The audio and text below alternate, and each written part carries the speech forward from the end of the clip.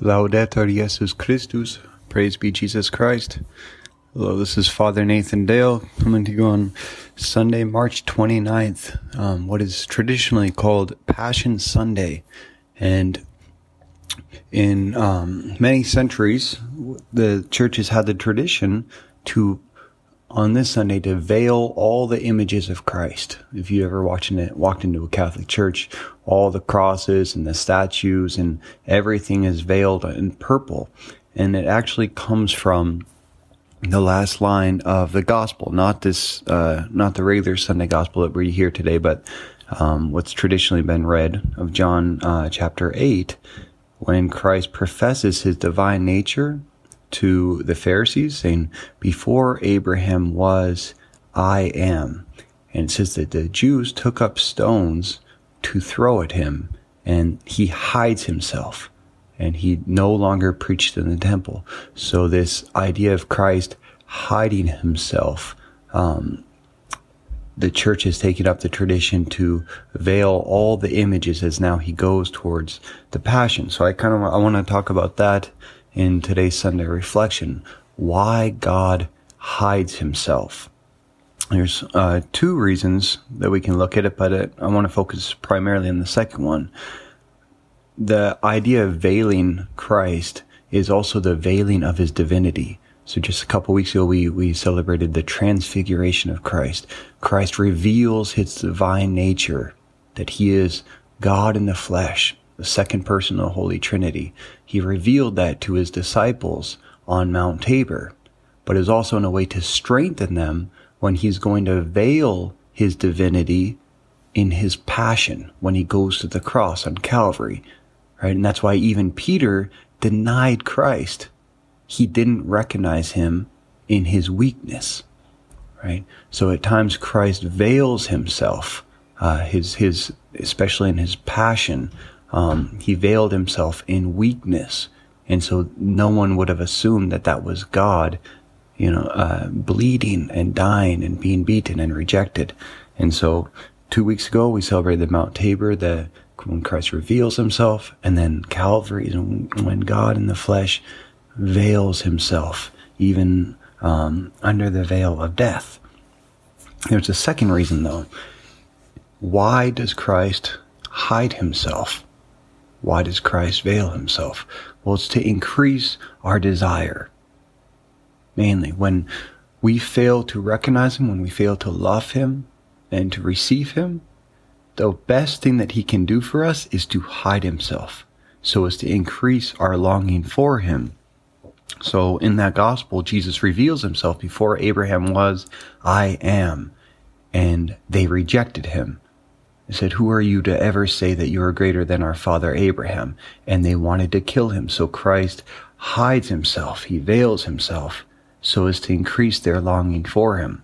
I always think about one of the saddest experiences I got to see was one man who, many years ago, I went to a funeral, and there was this old man. He'd been married over 50 years to his wife, but what I had heard from his family is that the majority of that time he spent working and in the evenings at the bars.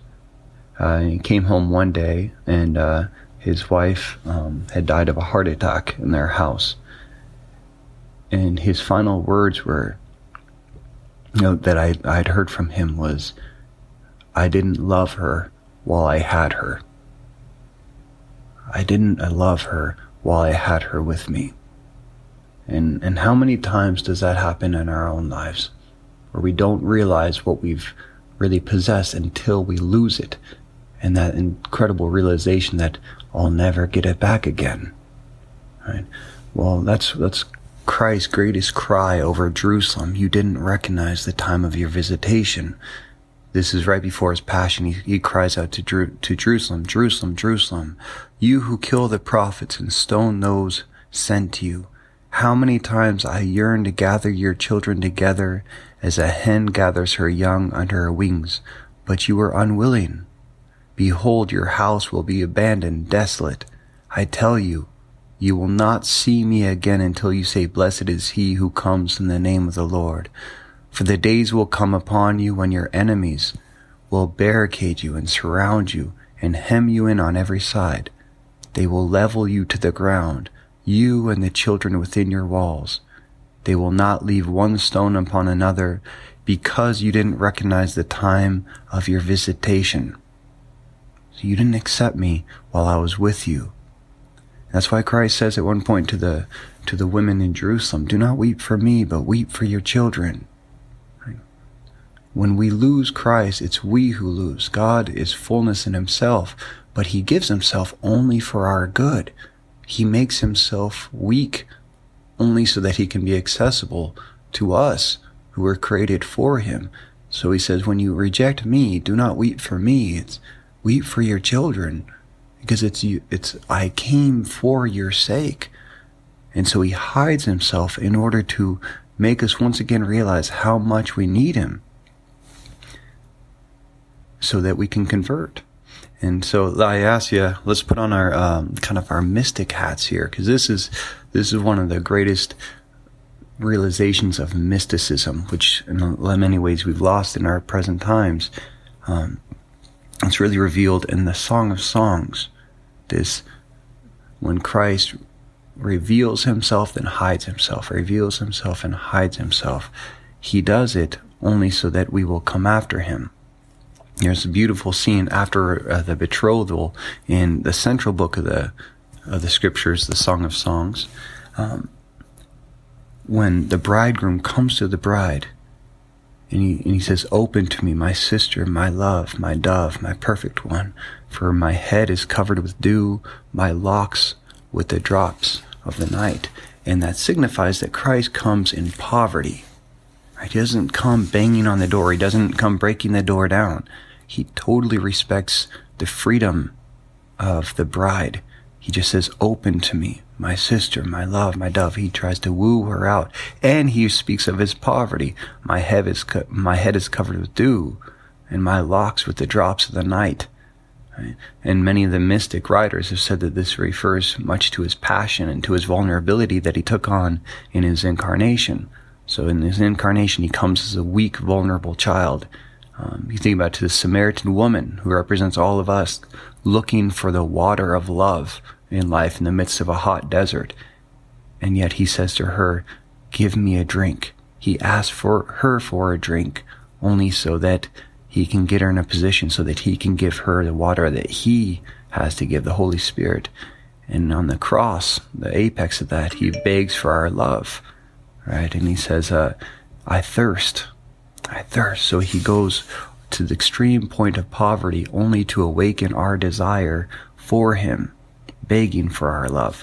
And nowhere is that more true than in the Eucharist, where day and night Christ waits as a prisoner of love. St. Therese of Lisieux often talked about that. You make yourself a prisoner of love for me. And that's what inspired so many nuns, so many young women to enter into the convent. He makes himself a prisoner in love, weak in that tabernacle for me, so I make myself the same for him.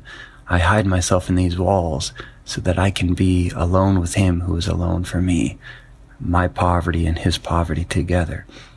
So Christ comes, Christ is the bridegroom, the Song of Songs, and he asks the bride to open to him. And this is what's so sad. She refuses. She says, I have taken off my tunic. Am I to put it on again? I have washed my feet. Am I to dirty them again? So the bride refuses to open to the bridegroom. And that's actually the essence of sin. In its very core, it's a refusal to open ourselves to receive the love of God. Right? When he comes in all his vulnerability to offer himself to us, when we say no to that. So the Pharisees and the Jews at that time, what that passage represented earlier from John 8 is Jesus reveals himself, he offers himself, and they refuse. They refuse to open to him, they refuse to receive him, they refuse to recognize him. So the best thing that he can do is leave them. Why? To make them realize what they have lost. So at this point in the Song of Songs, it says, my beloved thrust his hand through the door, and I trembled to the core of my being. So that all of a sudden, he wouldn't open up to him. He thrusts his hand through the door and she quakes, right? So it's almost like something happens to wake her up. Some kind of a fear that makes her realize that she has turned him away. So it could be the fear of death. It could be the loss of something dear to us.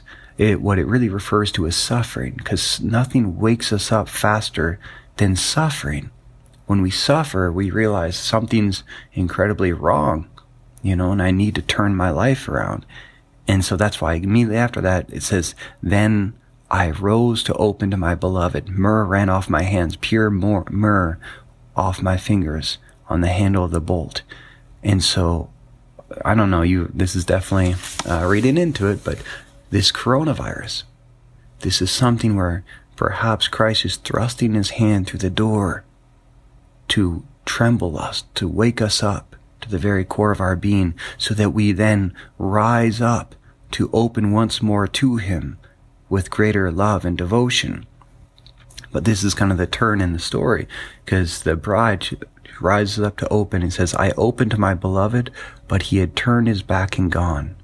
My soul failed at his flight. So now she realizes how much she loved and needed him, but he's gone. And why did he leave her? Why didn't he thrust his hand through the door and then just stay there until she came to him? Well, because he was trying to draw her out of her home, out of her solitary confinement, to come after him in this search. So she says, I sought him, but I did not find him. I called him, but he did not answer. So he hides so that we may seek him. Our hearts pierced with desire so that we run after him. And that's the whole goal of the spiritual life, actually, to enter into this movement of love. And that's what desire is. Whatever we desire, we run after.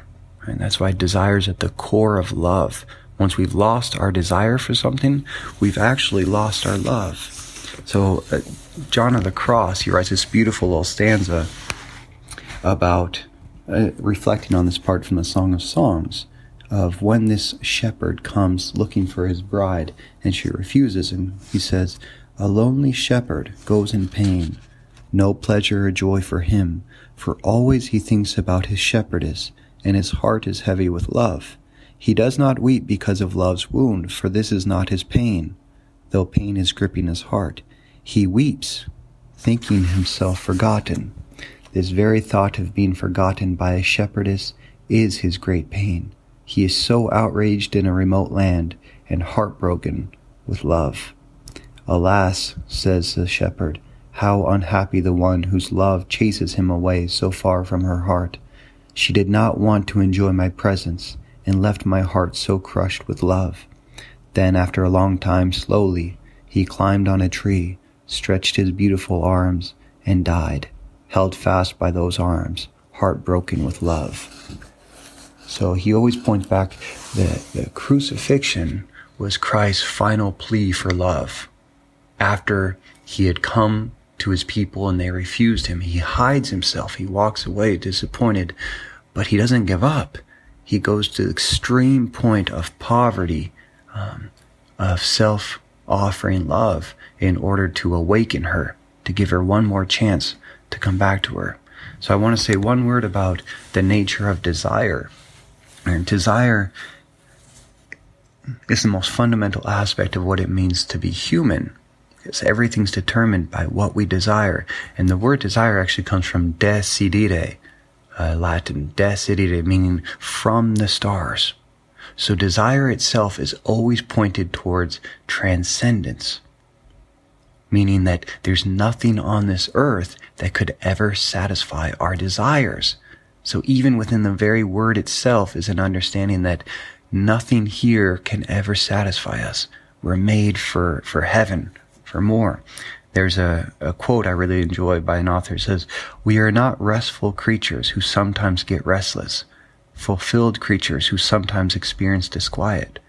Rather, we are restless people who occasionally find rest, dissatisfied people who occasionally find fulfillment, and disquieted people who occasionally find serenity.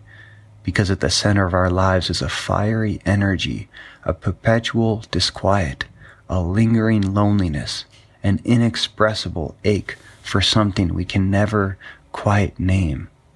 So we're always longing for more.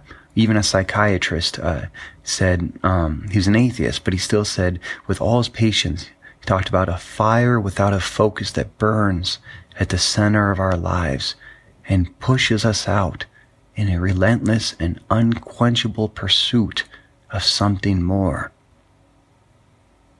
So desire is meant to take us towards transcendence, and actually the greatest, which means we're made for that, right? Because we can only desire that which we're predestined to have. I desire water because I'm made to drink it. If I drink Mountain Dew when I'm thirsty, it's not going to satisfy me, right? Because that's not what my thirst is made for. My thirst is made for water, and my hunger for food, right? So every desire has a proper end to it.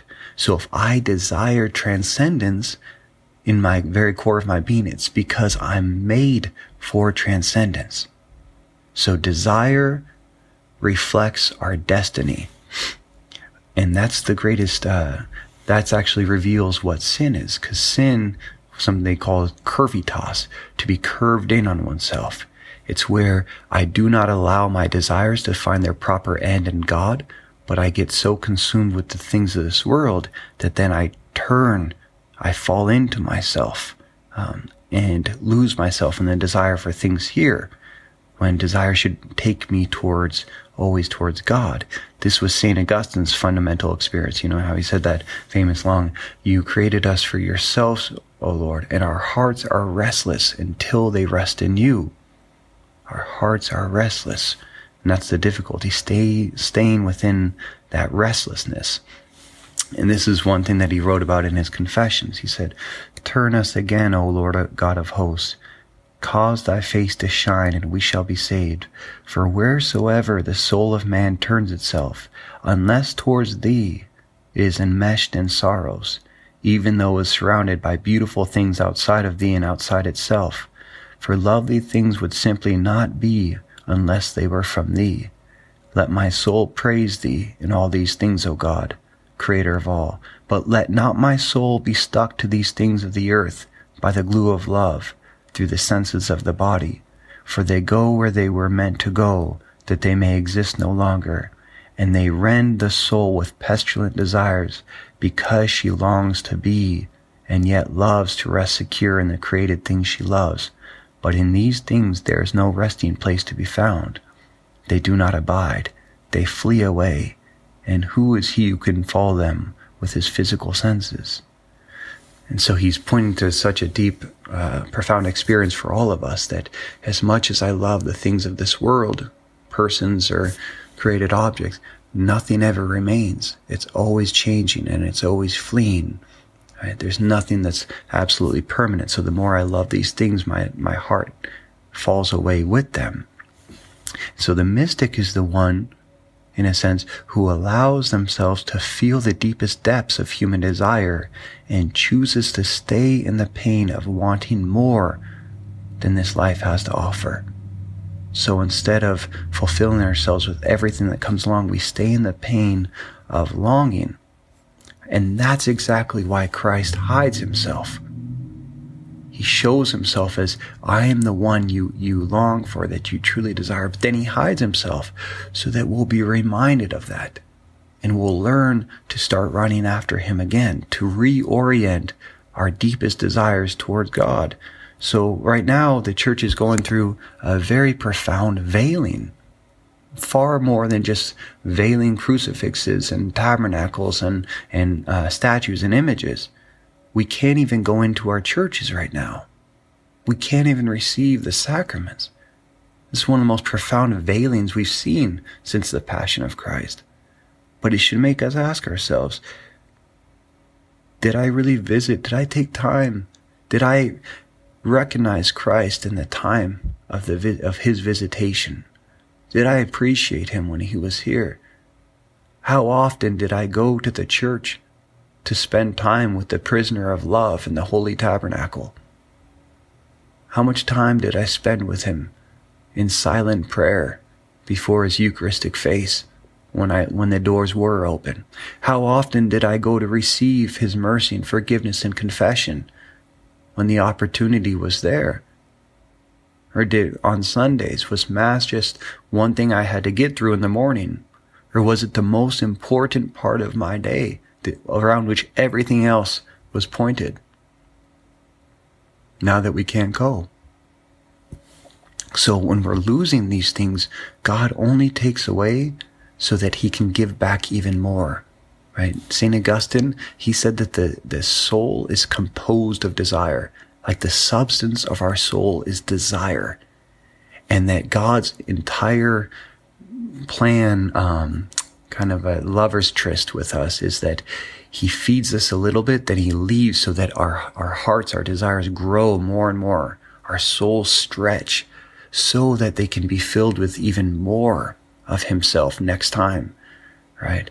And so God is hiding himself in a very profound way in our times right now, only so that he can increase our longing for him. That's always his goal, to save us by increasing our longing for him, to find our love in him alone. And I want to end with a few words by Julian of Norwich, a mystic from the Middle Ages.